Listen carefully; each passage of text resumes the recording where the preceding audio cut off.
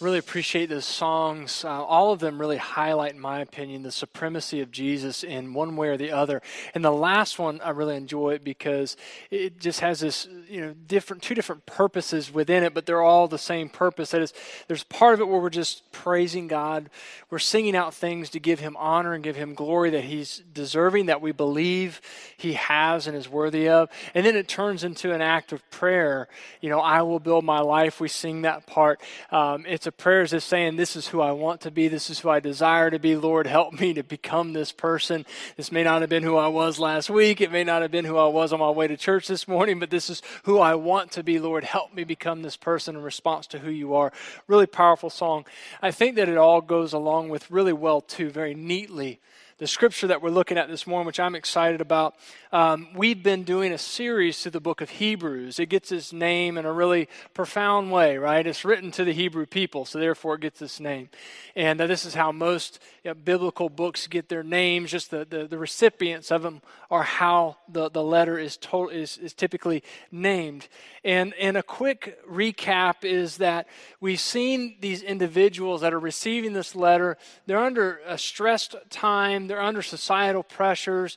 They're in a very pluralistic society religiously. That is, there's many different religions surrounding them within their community, far different than ours today. Trust me, way different than ours today. And so there's a pressure of persecution as well. And as a result of this, some of them are pulling away from the faith entirely. Some of them, in my opinion, are doing what's even worse, and that is trying to conform to what the world will want, but at the same time hold on to their faith. When we do that, we typically create a gospel that's a different gospel. It's not a good thing. And so this is where they're struggling. And I think it's a timely place for this letter for us to work through it, because we're going through a lot of different changes we're seeing and experiencing, whether they're good, whether they're bad, whatever they are. 2020 has been a very weird year for all of us. We're trying to adapt to it, trying to figure it out as we go into the fall season as well. And keeping my prayers and hearts for those of you who are in administration in schools, teachers in schools, parents and kids. A lot of differences, a lot of changes, a lot of odd things. So it's a good time, I think, to explore this. The way we've explored the letter hasn't been from start to finish, let's just go through this linearly. I don't think that would have been really beneficial. We've explored it thematically, which I think is the best way to do it. Because we've seen over and over again, the thematic position of this letter is simply this: Jesus is supreme. Jesus is superior. What the author is trying to tell those who are receiving it then and those of us who receive it now is, regardless of the circumstances in your life, there's never a time in which you should abandon what should be supreme. That you should alter or change what is perfectly pure in its supreme state, that is Jesus. Don't try to make him into your own personalized Jesus. And this is what the author's presenting. He's basically saying, hey, who else is there? What else are you going to go to? Who else provides real hope? Who else gives you courage and strength to endure the circumstances you're in? There really is no other than the creator of the universe, Jesus Christ himself. And we see that in this passage we're going to read. But let me remind you, 3 questions I want to invite you to explore each time you hear a message from this book that we've been exploring is simply this. What is supreme in my life?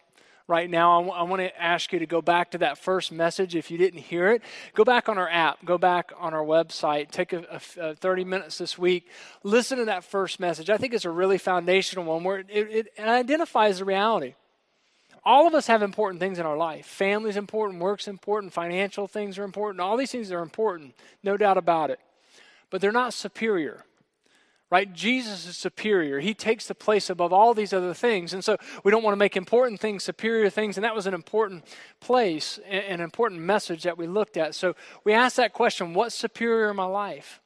What have I made, second question, superior over and above Jesus? What is it that I'm doing? How is it that I'm doing it? To make something more superior than Jesus. And third question is, what next step do I need to take to fix that?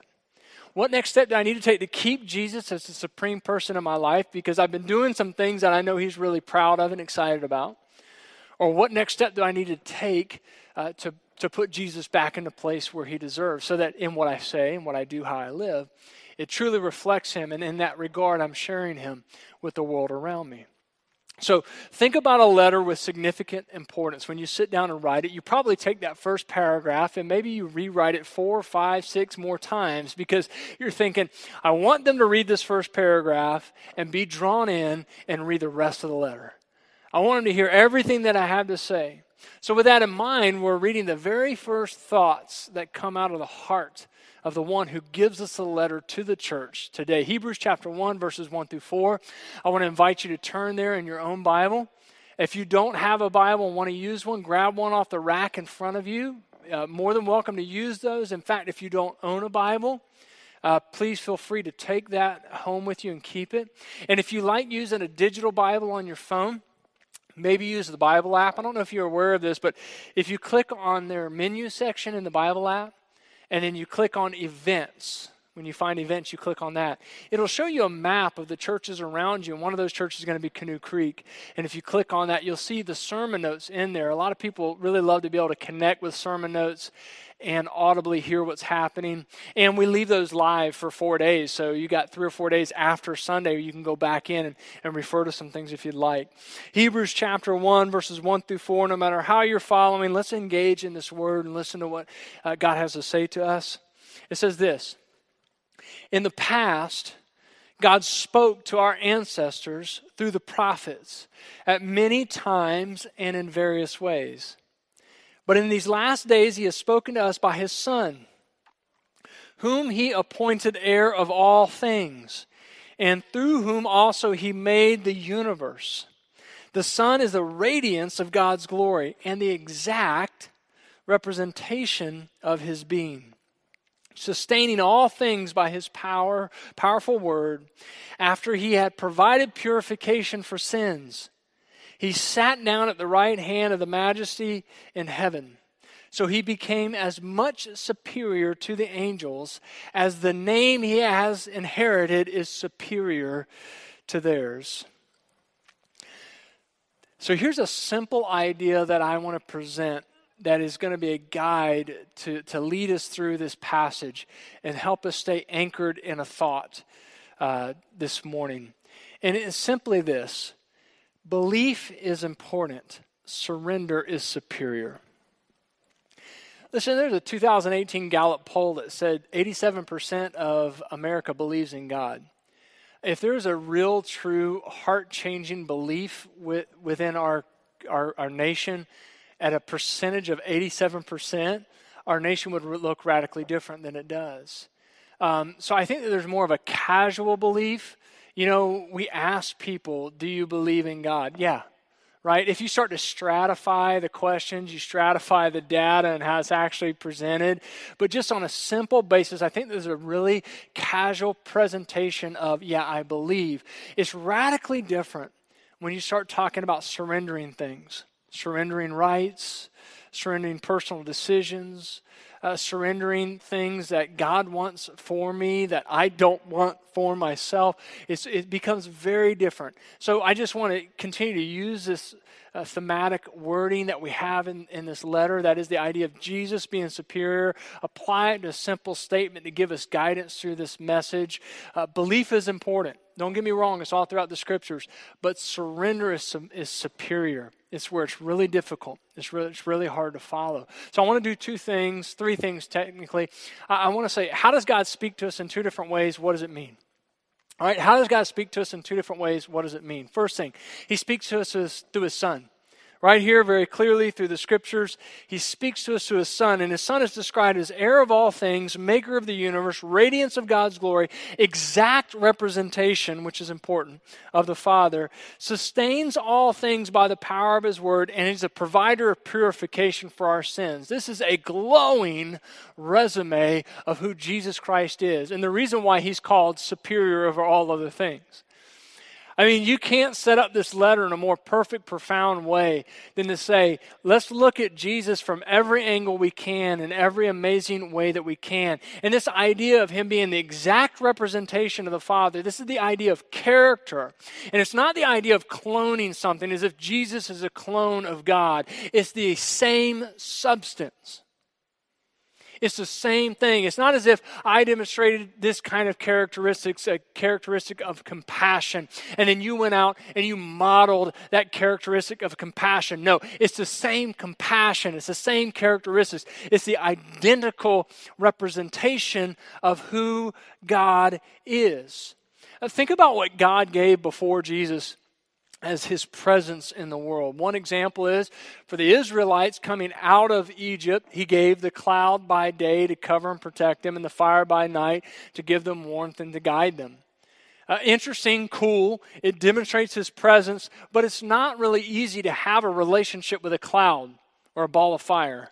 I mean, it would be a very difficult idea for us mentally, right? But here we have the human form of God, not just simply a model, not just simply a clone, not just simply a piece, but the thing, the exact representation. Present, living in human form, and yet at the same time, while he's in human form, he is all those things we just saw.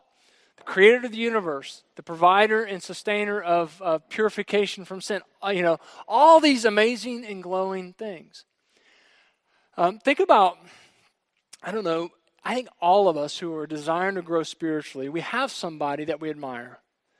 Somebody who we believe is just more spiritually deep than ourselves, and we look to them and we see things in them that kind of convicts us of ourselves. Sometimes the way that they are able to show compassion or practice forgiveness or whatever it may be, it causes me or it causes you, when you look on that mentor of yours, to feel a little bit ashamed where you're at in your own spiritual walk, or to be convicted that you're a little short-sighted in who you are. But they inspire you.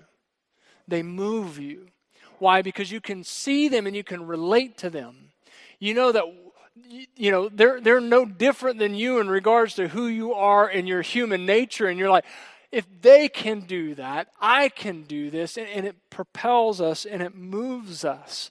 And so by sending his son as the exact representation, he gives us this model, he gives us this image, he gives us this person to be admired, this one to trust, this one to follow after, and it's the exact representation in every detail, which means even though we can and we are at times subjective with that exact representation, it's to our own demise. Think about it. Let me just give you this example. I think this will make the point. It's really easy in these terms. I am exceptionally good in a bad way at concluding my thoughts on this or that, this person or that situation, that it should be such. Bringing it over here to God's Word, which speaks to me through His Son, and then subjecting that situation, what I've already preconceived and decided, to the Word. And finding within that Word what I need to convince myself that I'm right. When we approach God's Word with that kind of subjectivity, we're not allowing Jesus to speak to us. We're not allowing God's Word to speak to us through the Son. We're determining what God's Word says versus allowing the Son to be the exact representation to determine how we should look at that person, how we should look at that situation, how we should think about this or how we should think about that. Now, I'm just saying that subjectivity is our way of bending the truth to what we want, to our will, and to our desire. Let me just make this statement that I think fits along with what we're talking about today. It's simply this: belief is our choice. Surrendering is accepting what God chooses for you. When somebody chooses to follow God, it's their decision, it's their choice, and it can be made for all host of reasons, many of them right, some of them wrong. Maybe it's just that we're just trying to put our house into order. We think that Jesus is our fix for this or our fix for that. He's the great fixer in life or whatever it may be. I don't know. But belief is our choice. Sometimes we're trying to control our world when we choose to believe. But surrender is choosing to accept what God has made His choice for us. his decision for us. Radically different, very hard. God wants us to be fiercely objective with ourselves, and this is why community is so essential. Nowhere in the scriptures do we ever find this Western invented idea of Christianity that it's very individualistic. We do not find that anywhere. Every time I read throughout the scriptures, any letter, every letter in the New Testament written, it is always in this concept and idea of being in community. You know why? Because it's really easy to be subjective when it comes to just you and yourself alone. But it's a whole lot easier to be more objective about the truth when I have a brother or sister in Christ that is holding me accountable to what the model of God is through Jesus Christ as he's spoken to us. And God is inviting us through his word, through his son, to be fiercely objective with who we are, because it contradicts, our will contradicts with the word of God. And when that happens, there's tension, there's struggle. And we either choose at this moment, I'm going to bend the word of God to meet my will, or I'm going to change my will to meet the word of God. So let me ask you a question. Is the God who is perfect in every way, words spoken through his son, as we've seen demonstrated and written in this opening passage, is that the God you believe in? Is that the God you surrender to? The culture of the Hebrew people, as I mentioned, was religiously pluralistic. You may think we've got a lot of different religious things going on around in our culture, within our nation. I guarantee you it's nothing compared to what was going on just within a stone's throw of where these people live. They'd go down this street and this temple for this God. They'd go down that place for that God, over here to get this worldly wisdom, whatever it is. And in the midst of that, this is what I love. This author says, Jesus is superior. There is no other lowercase God, lowercase g God, that can do anything in your life that's meaningful in any way. Jesus is superior. God's word is spoken through him. It's a really profound statement in the midst of the culture in which they're experiencing. And so only Jesus is the exact representation of God that speaks for God. And I want you to think about this. Somebody said this many, many years ago in a Bible study. And they basically said if the distance between the earth and the sun, which is 93 million miles, was the thickness of this piece of paper, if the distance between the earth and the sun was represented, the 93 million miles, with this piece of paper, then the distance between the earth and the next closest star would be a stack of paper 70 feet high, 30 feet higher than the roof of this building. All right, and the distance from one side of our galaxy to the other side of our galaxy would be a stack of paper 310 miles high, which is just a little bit short of the width of our state.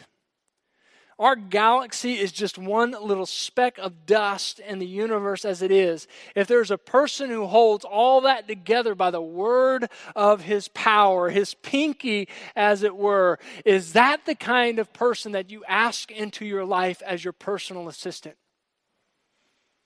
As your fixer? As somebody you casually believe in? Or is that just somebody that you see and you recognize as who they are and you just fall and bow down to? That's why I loved in that last song as we're singing, help me see you essentially in the way that you're supposed to be seen. Because when we see God in the way that he's supposed to be seen, as this author tries to highlight for us, God's word spoken through Jesus, there's nothing left to do but bow down and surrender. So God's word spoken through his son is spoken with finality. It's spoken with finality. We see a contrast here. He says, God spoke to his people in various parts and various ways back in the day. What he's basically saying is he gave bits and pieces. And then the contrast is, but now it's complete. It's full. It's done. It's set. This idea of God speaking in finality can be described in two ways. There's nothing else to look forward to in terms of revelation. There is no kind of secret knowledge out there that we've got to mathematically figure out. All right, that's the first thing when it comes to the idea that he's spoken with finality. The second thing is this: there are no alterations to be made to it. It's set.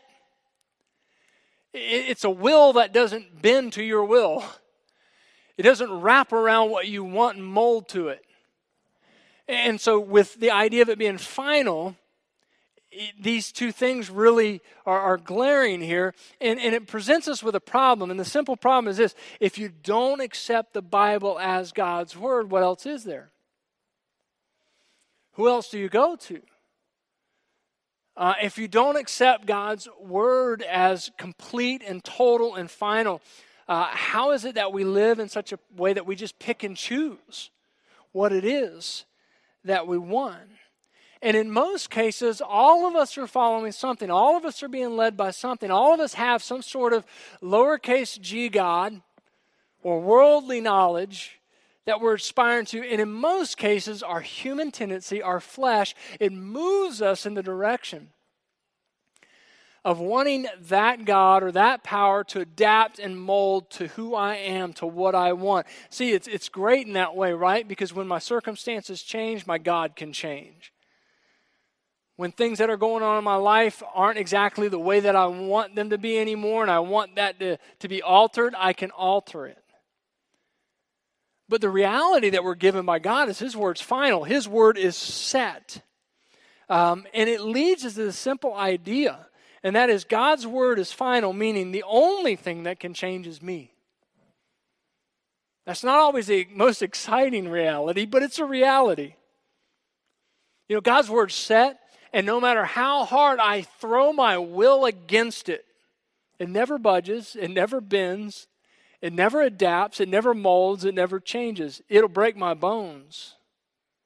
It'll crush my spirit, but it will never change. You know, because God's word is final, meaning the only thing that can change is me. This is one of the truths about His word being set, being final, being complete. We're not going to adapt it to who we are. We're going to adapt to what it is. This is what it means to become more like Christ. This is what it means to be in Christ. Listen, here's the thing that's interesting. In marriage, we tend to find after some time there's this finality about our spouse. Right? It may be something that we knew about them, something that we thought, oh, I'll change it, right? I'm going to change them. And then we find that there's this finality about them that is not changeable. It can't be altered. It can't be done. And what happens is, and this happens in relationship, and what God wants, because He's speaking to us, He speaks to us. When you speak to somebody, you want a relationship with them. But in relationship, you get two wills that come together, and when two wills come together, you have tension. You have contradiction. When two wills have contradiction, they rub up against each other. Something has to happen. Something has to give. And sometimes we think, my spouse is this about their life. It's going to change. And then after some time, we find out this is finality. This is a non-negotiable. This is who they are. This is who they're going to be. This is what's going to happen. This is what's going to be done. And this is a difficult place. Matter of fact, there was an interesting book written many years ago. Maybe you've heard of it. I think it was 1972, The Stepford Wives. A movie was made of it later that year. A remake was made of it in the 2000s, which I hear was absolutely horrible. But the concept's interesting from just a perspective of entertainment. That is, this group of men who are very wise and have a bunch of different skills, they create this chip that they're able to put into their wives so that any time their wills contradict, the wives give to the husbands. Anytime there's any sort of tension, the wives give in and do what the husbands would desire. Here's the question I have for you. Have you microchipped your God? Have you created a God in which you bend and move His will to yours? Because you've maybe lost perspective on the fact that He speaks with finality. He doesn't bend and move to my little speck of existence here for these few years that I've been given in this small little place throughout the universe that is expanse. He speaks to us with finality. So what does this mean? Let me read one more verse for you that comes in the second chapter, still really in that same theme of the word through Jesus being superior over the word through the angels previous to him. Hebrews 2, 1 through 3 says this, "We must pay the most careful attention, therefore, to what we have heard, so that we do not drift away. For since the message spoken through angels was binding, and every violation and disobedience received its just punishment, how shall we escape if we ignore so great a salvation? This salvation, which was first announced by the Lord, was confirmed to us by those who heard him." So these chapters that we're looking at, they present us with this fact that Jesus is superior in God's word and God's voice above and beyond the angels who were speaking God's voice before. See, in Jewish tradition, they saw the angels as bringing God's law and word to God's people. And that law is binding in a punitive way. That is, if you break the law, you're punished. And as a result of that, we see that Jesus comes and he's superior because he brings with it a grace that solves a great issue within all of our lives. Here's the issue with law, is that so many people pursue to accomplish it to ultimately obtain salvation.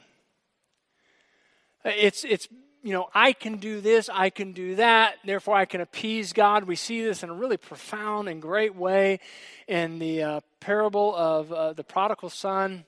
The older brother is the one who tries to manipulate the father. I do good things, I'm a good person, therefore you owe me. And the younger son just breaks and bends at the complete will of the father as he recognizes his sinfulness.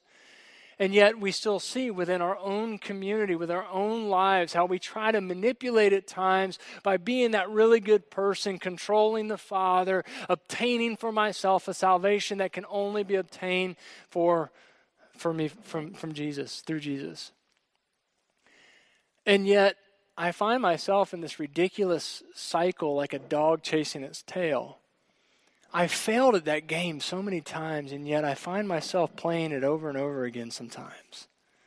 Getting caught up in good works to obtain salvation, trying to appease God, versus a radically different perspective, pursuing Jesus as the one who I admire because of what he's obtained for me and desiring to be as much like him as I possibly can be.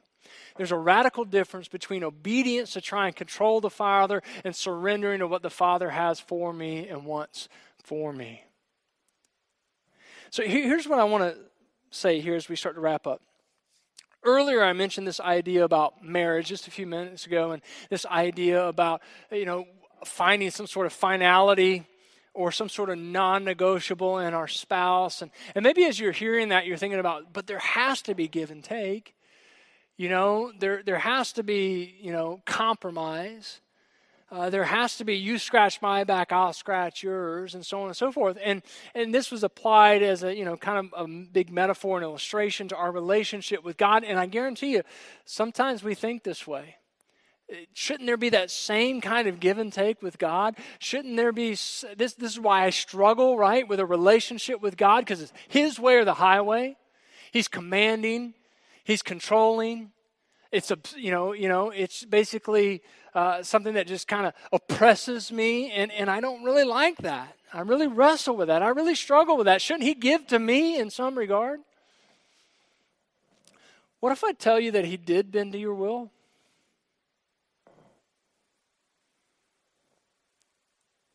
Every single one of us in this room have a non-negotiable. Every single one of us in this room have a finality about us that we don't budge on, that we don't give on. Every single one of us in this room are sinful. Every single one of us in this room are sinners. That's our finality. That's our non-negotiable. From the oldest to the youngest in this room, every single one of us have found ourselves returning back to the very thing that we despise. Crawling back to God and asking for forgiveness. Because there's a finality about us that we just can't fix. And God bent to that finality. God moved himself to that will. God adapted to where we are and who we are. He became human. He became flesh so that we could relate to him, so that he could speak to us through his Son, so that he could speak in words that are final, and so that we could understand that he is bent to where I am to help rescue me from what I struggle with. God adjusted his position to our uncompromising will in order to save and free us from it. In order to help us become a person who surrenders to his will daily. As we reflect on that, that last part, I'll be honest with you, that's a mindful. It's a really deep, difficult thought that we need time to reflect on. I pray that your engagement isn't just for an hour on Sunday morning, but I pray that maybe you'll take this thought, you'll take this passage, you'll take these 2 chapters, you'll pore over them. Think about this. Think about how God has moved himself to your position, to adapt to where you're at, to bend himself to your will, to a place to absorb sin that he was never intended to absorb, to rescue you from your place and position of uncompromising desire for sin. And think about it. The punishment of humanity had to be enough. But even still, it was worse what he suffered on the cross when he cried out and gave up his spirit, giving up his spirit because in that moment he was separated from God. He died not from physical issues, but from a spiritual separation from the Father, which is hell. And he experienced that hell and took on the sin of the world because we needed it. And in that moment, separated from God because nothing sinful can be connected with the holiness of God, enduring that so that we could be rescued and saved, freed from our constant desire for our own will, pushing us our own ways so that we could learn how to surrender to a will that is far more perfect for us in every way. So we pull up our bootstraps. We learn how to do that more today, tomorrow, and the next day than we ever have before, and we go out and we share Christ with our world. That's who Canoe Creek Christian Church is. Let's pray. Father, thank you for this word, powerful opening words to this letter written to your church for all time, specifically to the Hebrews, and for us today we see great application. Help us to see Jesus, not just hear these statements made about him, but to see him clothed in these statements, to know that your word is coming to us through him in a very relatable way, and that your word is coming to us with finality, so that as we cast our will against it, it's our will that is crushed, not yours. But Father, knowing that in your love, you took what was our finality, you took what was our uncompromising will for sin, and you adjusted yourself to it, you bore it, so that we could be saved from it. Help us to understand that. And help us to live in such a way that we reflect. We have a desire to surrender to it.